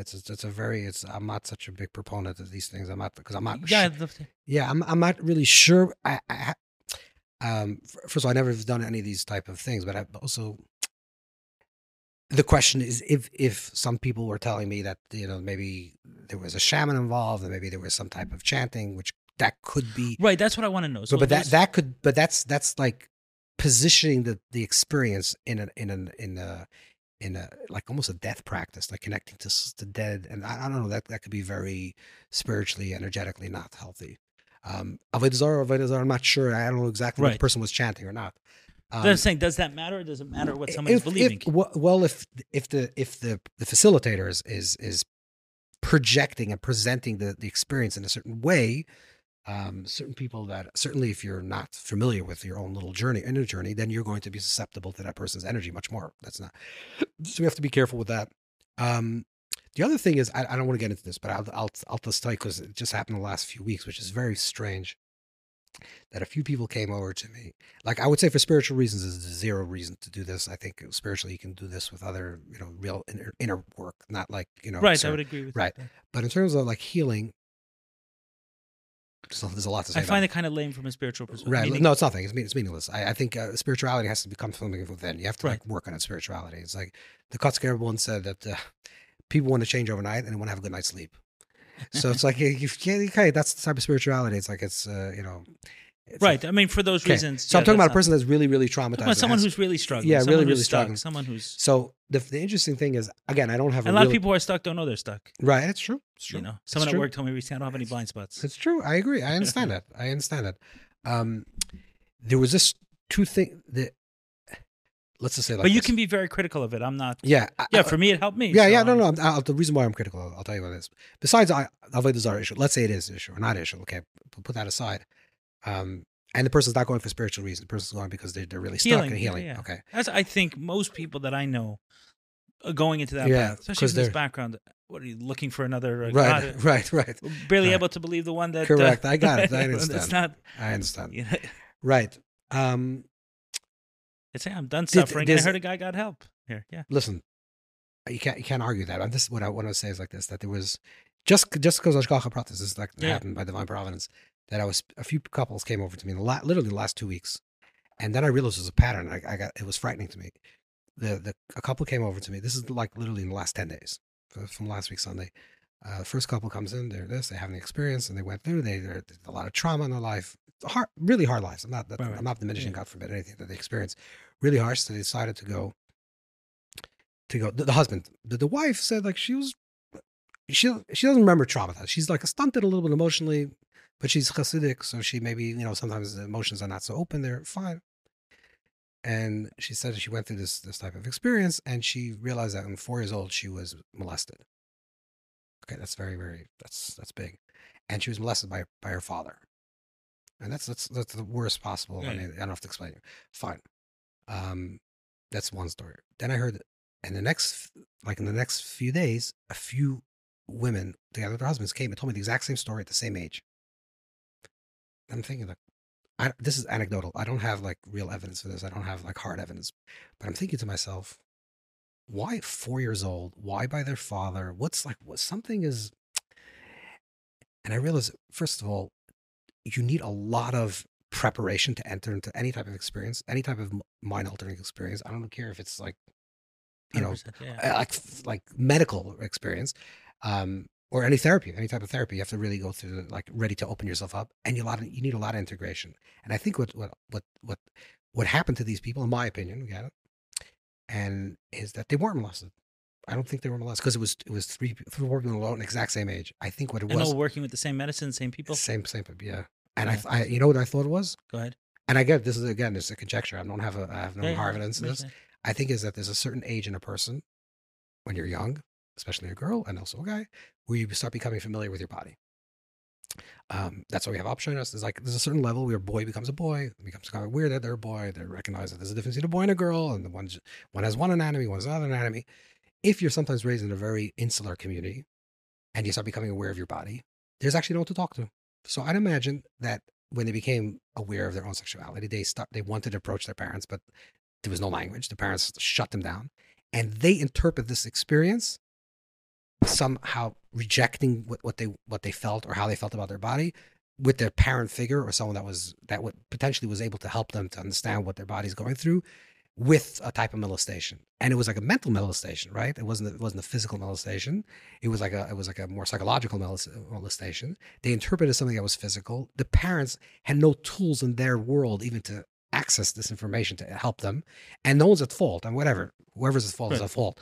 And they're going to walk around thinking that their father molested them, and and they have good relationship with their father, and everything's ruined.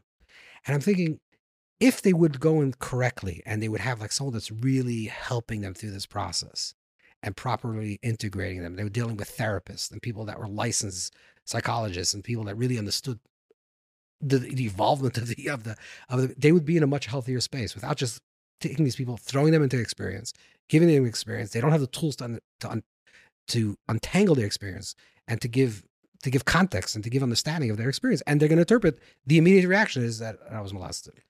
So that's why Right. I'm like, It's hard for me to comment because I'm not, it's kind of hearing it secondhand, but I would say my own experience kind of supports that. And I see it with a lot of others as well, where people who went from kind of walking around their life, doing their own thing, straight into a medicine experience. Oftentimes, there is no language to process any of these things. And it makes it worse. It actually makes and damaging them. It could just be too much. Yeah. Sometimes it could be too much. Too much or not a way of understanding it. It's like, God forbid, someone else, God forbid. But sometimes it's necessary. Listen, it's like the question of like chemotherapy, let's say. Chemotherapy is killing all your cells of your body. Is that good for you or bad for you? Well, it depends. If you have cancer, it's very good for you. Right. If you're really, really sick, that's something going to help. That's going to be very helpful. Right. I see this. This is cracking someone open. So maybe if a person needs chemotherapy, with a lot of seichel and a lot of this, but a regular, it's more. That's why yes, every individual case has to be analyzed correctly. You have to see where the person's coming from, where they're going, how stuck they are. Like it has to be done with seichel. It's like today it became so prevalent and like it's so cheap, and it's very scary to me. Right, It's very- and I it's very understand scary. that it grew very quickly. Yeah, very fast. quickly, and and unfortunately in the film community, very quickly, and that people don't, for better or for worse, the situation of, and this probably has to do with the Holocaust and post traumatic trauma for both from people that were raised in the 70s and 80s. they were raised by survivors. They were raised by very highly traumatized people, and there's generational trauma. Mhm. And people went through these hard times, and they didn't speak about life. Period. No one said like, I'm feeling down, I'm feeling vulnerable, I'm feeling hurt. Pure physical survival. Yeah, it was survival. Like I feed you, and that's it. I'm good. You know, and not blaming parents because they didn't have the tools. They didn't. That was what was going on. That was going on. That was the world that was going on. It was a purely survival level. So a lot of kids that was raised in this generation, they don't have like basic skills of survival in terms of like emotional survival and mental survival, like to give understanding to their life, to express feelings, to be open about their feelings, to be open about their own traumas or own experiences. They don't feel vulnerable. They don't feel expressive. They don't feel they can do that. They don't have even the language to do that. I have a lot of faith that these things will sort themselves out. Absolutely. some way. Meaning That's you not a have question. cultures which have, these are very powerful tools, probably some of the most powerful Correct. tools No, absolutely, on the absolutely, planet, and Absolutely. we'll learn how to. absolutely. I just How want to to say, work with I them. would say one thing, which is a funny statement. The Rabbi Shab once said, the fifth Chabad Rabbi once said that the frum culture is 50 years behind the secular culture.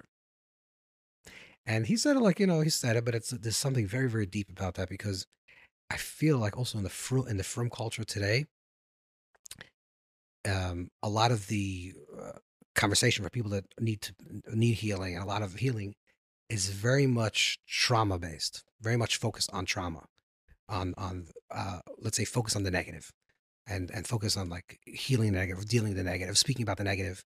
And I think that's not where cutting edge psychology is holding any longer.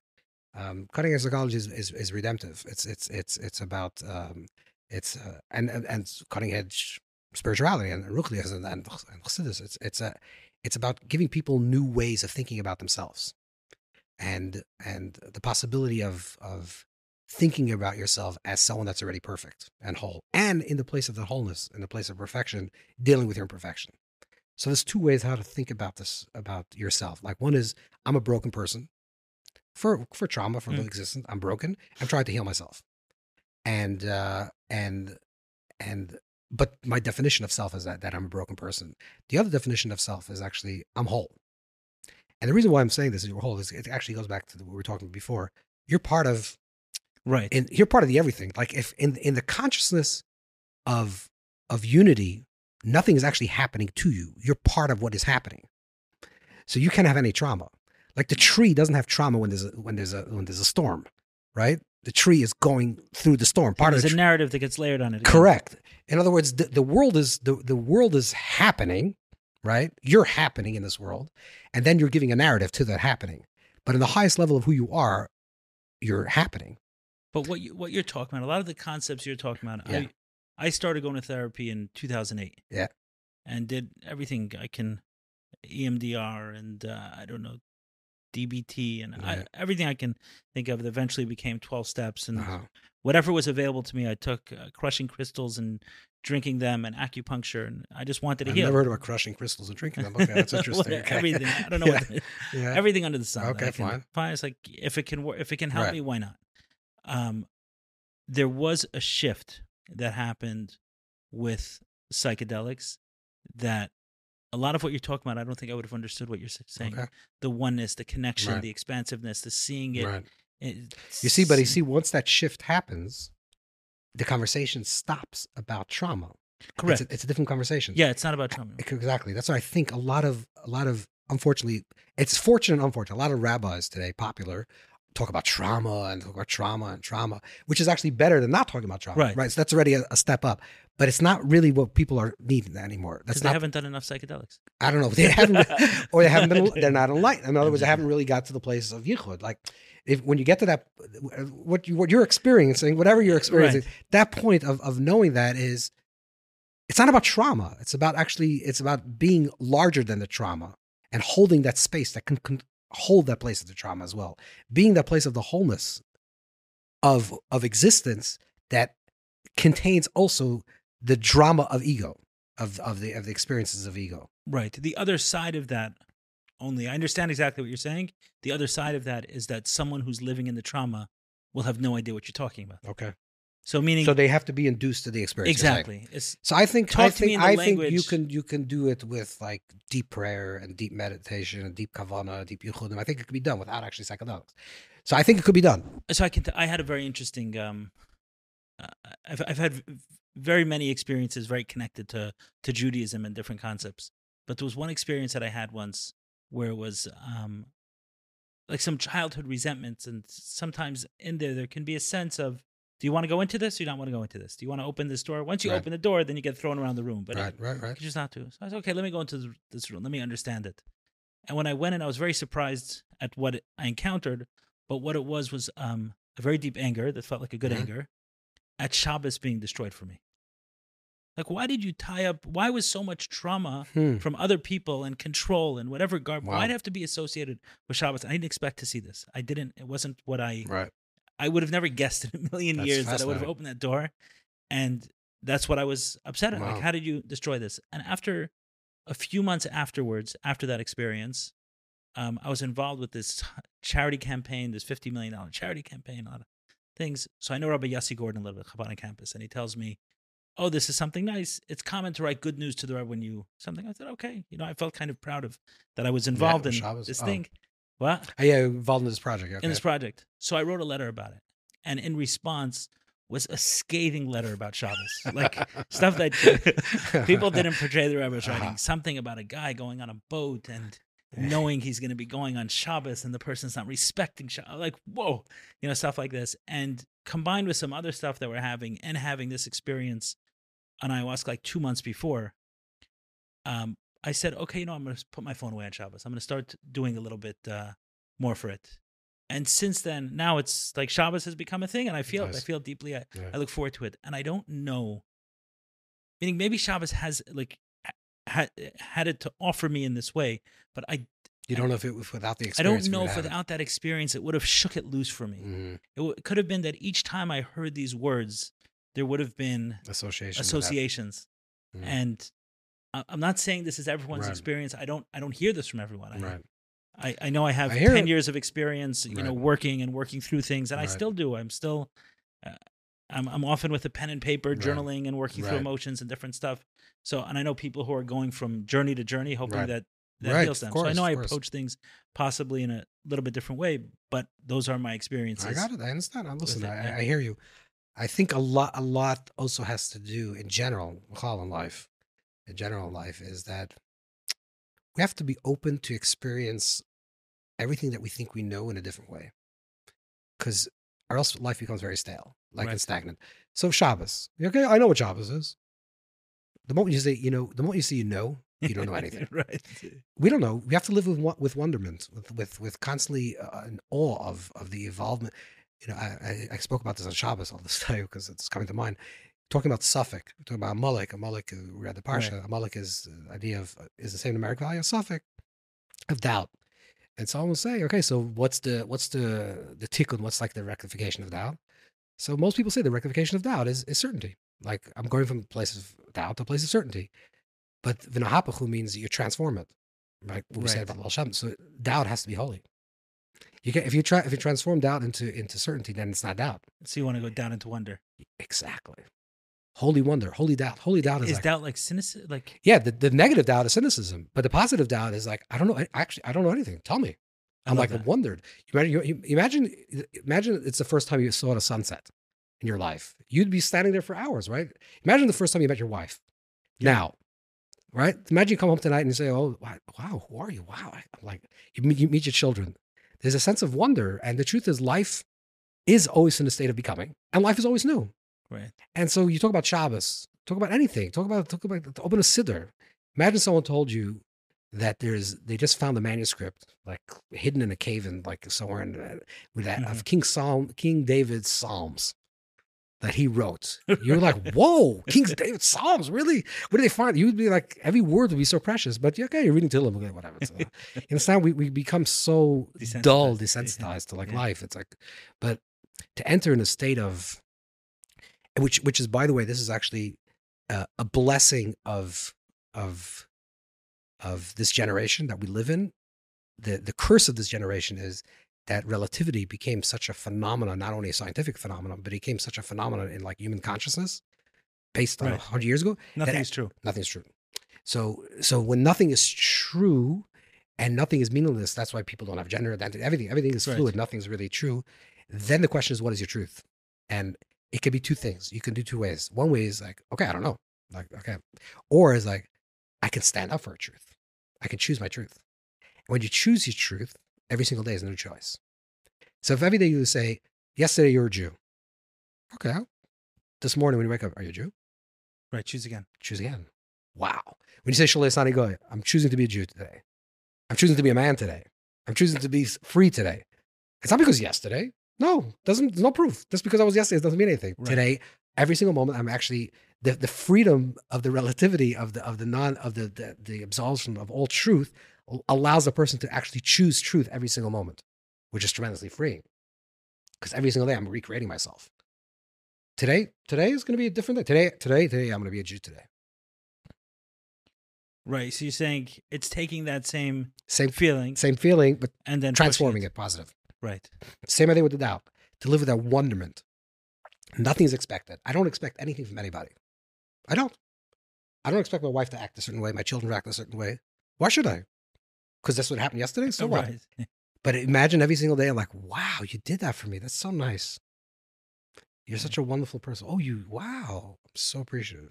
My wife and I went to a couples workshop with this woman, very special. And she started with this saying by Marcel Proust, saying, the journey of life, I'm probably misquoted, but the journey of life is to see old pastures with new eyes. Correct. Right. And this was the example she... Well, Marcel Proust, that's his whole, I don't know if you're familiar with his literature, but that's his whole thing about looking at a cup of tea for an hour.